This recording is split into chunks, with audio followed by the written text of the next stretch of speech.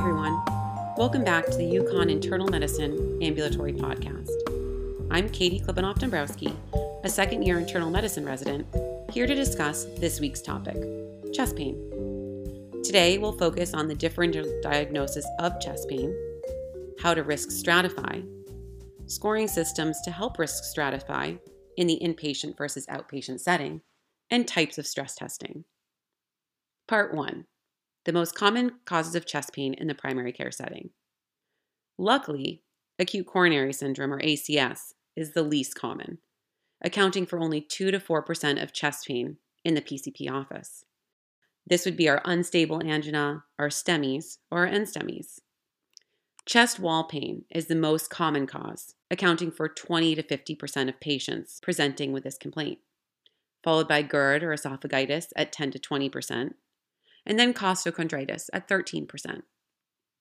It's always important to look at a differential diagnosis by system.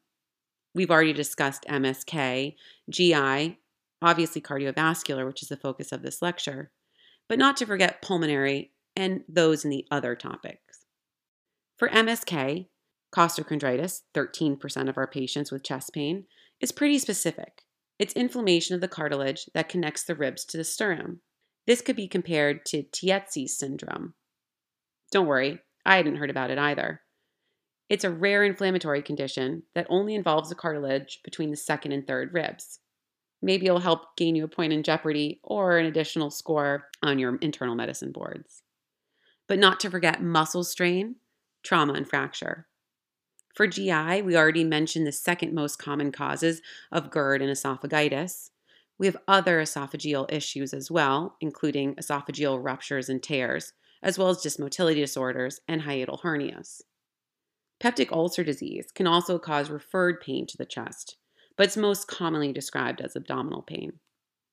Cardiovascular, which is the topic of this conversation predominantly, deals with your MIs, your aortic dissections, angina, heart failure, and of course inflammatory syndromes like pericarditis and myocarditis. For the pulmonary system, luckily, all of the differentials start with P for the most part, pretty convenient, and include pleuritis, pneumonia, pulmonary embolism, pneumothorax. But don't forget acute chest syndrome for the sickle cell disease patients. In the other category, we have panic attacks and herpes zoster. Always important to do a thorough physical exam to make sure there is not a dermatomal rash that it could account for the chest pain. Part 2. Part 2 will hopefully help you develop your differential diagnosis and help risk stratify. In doing so, it's important to focus on risk factors, a complete history and physical, including vitals, and tests. This may or may not mean an EKG, as we'll discuss later. It's helpful to know some common descriptions of chest pain. For example, if someone complains of dull, heavy, tight, or crushing pain, this could point to your angina or typical chest pain. If someone says their pain is epigastric in region, stabbing, burning, feels like indigestion, that represents more of an atypical chest pain. ACS chest pain, which is your most concerning, is pressure-like, exertional. It may be accompanied by nausea, diaphoresis, and/or radiation to one or both arms. People with these features actually have a higher risk of ACS. There's some interesting numbers regarding these statistics. For example, if pain radiates to both arms or shoulders, this represents the highest specificity for chest pain, 95.2%. If the chest pain is central, it's the highest sensitivity, 76.8%. If there are acute ischemic EKG changes, however, this has the best positive predictive and negative predictive values, which means it's your best screening exam. It's also really important to know a little bit more about history. For example, there are low-risk features that will make things less worrisome. If the pain is pleuritic, positional, reproducible, non-exertional, these are all very good signs that it's less of an issue or less worrisome. It's always very important to do a good physical exam, including vitals. For example, if the vitals are unstable, you'd send someone directly to the ED. These are values that are high or low blood pressure, high or low heart rate, low oxygen status. You'd also want to look at blood pressure discrepancy. If there's greater than 20 millimeter mercury difference between both arms, This represents a likelihood ratio of 5.3 of an aortic dissection. This patient should be sent directly to the emergency department. There's an importance of numbers in history to assess for risk factors as well. For example, the median age of ACS in the US is 68 years old. There's a male to female predominance of 3-2. And the Framingham Risk Score in the 2013 AHA and ACC looks at the 10-year cardiovascular risk for patients with hypertension, hyperlipidemia, diabetes, and tobacco use. 88% of patients with acute MI have one or more of these risk factors. 12%, however, do not. So it's very important to never jump to conclusions, as we already know in medicine. We're going to learn later in the podcast that not everyone with chest pain needs an EKG. If an EKG is necessary, then it's important to know how it can help. This is important to remember of any test that we order. Concerning findings on an EKG would include a new left bundle branch block, new T wave inversions, new ST elevations, ST depressions, or Q waves. Be sure to review what these look like visually, but I can give you a few quick pointers over this podcast. First off, remember that location on EKG corresponds to anatomical location and the corresponding coronary arteries. Lateral leads are leads 1, AVL, V5 through V6, which correspond to the left circumflex, the diagonal, or the LAD, the widowmaker. Inferior leads are 2, 3, and AVF, which correspond to the RCA and or the left circumflex. And the anterior septal leads are V1 through V4, which corresponds to the LAD. When you're looking at new ST elevations, this has to be done in the absence of left ventricular hypertrophy or left bundle branch block. We'll talk more about that criteria later. But in terms of new ST elevations, according to the ACC and the AHA, this is a GA point in 2 or more leads of greater than 2 millimeters or 0.2 millivolts in men, or 1.5 millimeters, 0.15 millivolts in women, in leads V2 through V3, and or greater than 1 millimeter, 0.1 millivolt, in other contiguous chest leads or limb leads. Just a quick reminder, precordial leads are the same as chest leads. These are leads V1 through V6. Limb leads are leads 1 through 3, AVF, AVR, and AVL.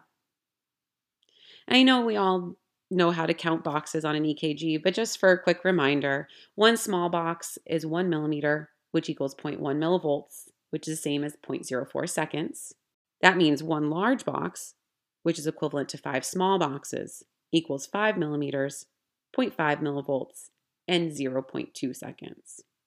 We talked about the caveat of not being able to look at new ST changes the same way in people with left ventricular hypertrophy and left bundle branch blocks.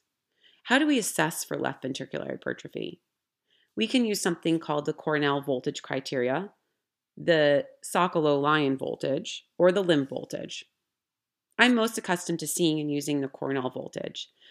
In this criteria, you take the sum of the S wave in V3 and the R wave in AVL. You add them together to get the sum.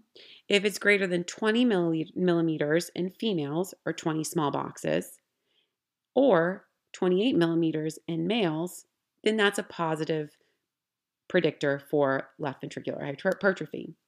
If somebody has a known left bundle branch block, you'd use something called Sgarbossa criteria. You can find this on MD Calc. Again, it's always very important to review the imaging to know how to score this properly. If the score is greater than 3, this is very concerning in the setting of a known left bundle branch block for ACS, and you'd send somebody for a PCI. If someone has a known left bundle branch block in the setting of hemodynamic instability, you'd also send them for a PCI. Part 3, scoring systems to help us risk stratify. Scoring systems depend on the location of presentation. For example, in the ED, we use the heart scoring system, and in the outpatient setting, we use the interchest system. In the ED, people also use the TIMI or GRACE score. You may have heard of these. But heart scoring system is better for predicting major adverse cardiac events, or MACE, in a 6-week period. HEART is an acronym. It stands for history, ECG, age, risk factor, and troponin. Each category is assigned points 0 to 2.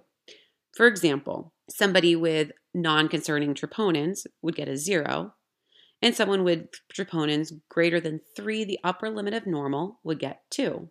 Once we look at the total of this heart system scoring, 0 to 3 would represent a low risk of major cardiac events, less than 5%. 4 to 6 points would represent an intermediate risk, 5 to 40%. A score of 7 to 10 would be high risk of greater than 40%. As I said earlier, the InterChest is used in the outpatient setting. This is appropriate for patients greater than 30 years of age, and this scoring system ranges from -1 to 5. A point is given for age, greater than 55 years in men and 65 in women, pressure-like chest discomfort, exertional pain, and a history of CAD.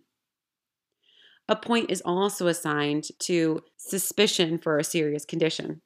Always my least favorite one to score. And then there's a -1 point assigned for reproducibility. So how do these scoring systems help? If it represents less than 5% risk, this would be very low risk and no further testing is warranted, including an EKG. If it's a 5 to 70%, this would be intermediate risk and would warrant non-invasive testing, EKGs testing, and stress testing. Greater than 70% would warrant an invasive angiography. For example, if you had a 55-year-old male with reproducible, non-exertional chest pain in the outpatient setting, you'd use our InterChest scoring system. This patient would get a 0, -1 for reproducibility, and 1 for his age. This would be 0.3%, and no EKG would be warranted. But if you had a 65-year-old male with exertional pressure-like pain, they would get a 3 points, 1 for each of those categories listed, and this would be 64%, and this would mean they would need stress testing. That leads us to part 4, stress testing. Stress testing is a way to assess ischemia. This includes exercise or pharmacologic. Some of the pharmacologic ways would be using adenosine or dipyrimidol. You then monitor either the exercise or the pharmacologic means using EKG, echo, or radionucleotide scanning. EKG would represent our exercise stress test, echocardiography, our exercise stress echo, and radionucleotide is the pharmacologic myocardial perfusion imaging or SPECT testing. When should stress testing not be used? EKG stress testing has some contraindications. This includes resting ST segment depressions of greater than or equal to 0.1 millivolts, a complete left bundle branch block, Wolff-Parkinson-White syndrome, digoxin use, ventricular paced rhythm, or an inability to exercise on a treadmill. This could mean knee pain or an inability to reach a goal of 85% of our age-predicted maximum heart rate. And just a reminder on how to calculate that, that'd be 220 minus age. So for a 40-year-old patient, that would be 180. Then there's some general contraindications, and these are pretty common sense. These represent instability and include our acute MIs, unstable angina, acute cardiac inflammation of any part of the heart, endocarditis, myocarditis, or pericarditis, severe heart failure, severe AS, active PE, severe electrolyte abnormalities, uncontrolled arrhythmias, or second or third AV blocks. And just to wrap it up, quick reminder on identifying second and third degree blocks. Second degree blocks are categorized as Mobitz type 1 or type 2. Mobitz type 1, also known as Wenckebach, is going, gone, or we see a prolonging PR interval and a dropped QRS. Type 2 shows a fixed PR interval with a dropped QRS. And then a third degree block represents no communication between the atria and the ventricles, and this is where there is discordant communication between the P waves and the QRS. Remember that Mobitz type 2 can lead to a third degree block. Thank you so much for listening. We hope you enjoyed this episode. Please follow us on Anchor, Spotify, Apple Podcasts, or Google Podcasts. See you next week.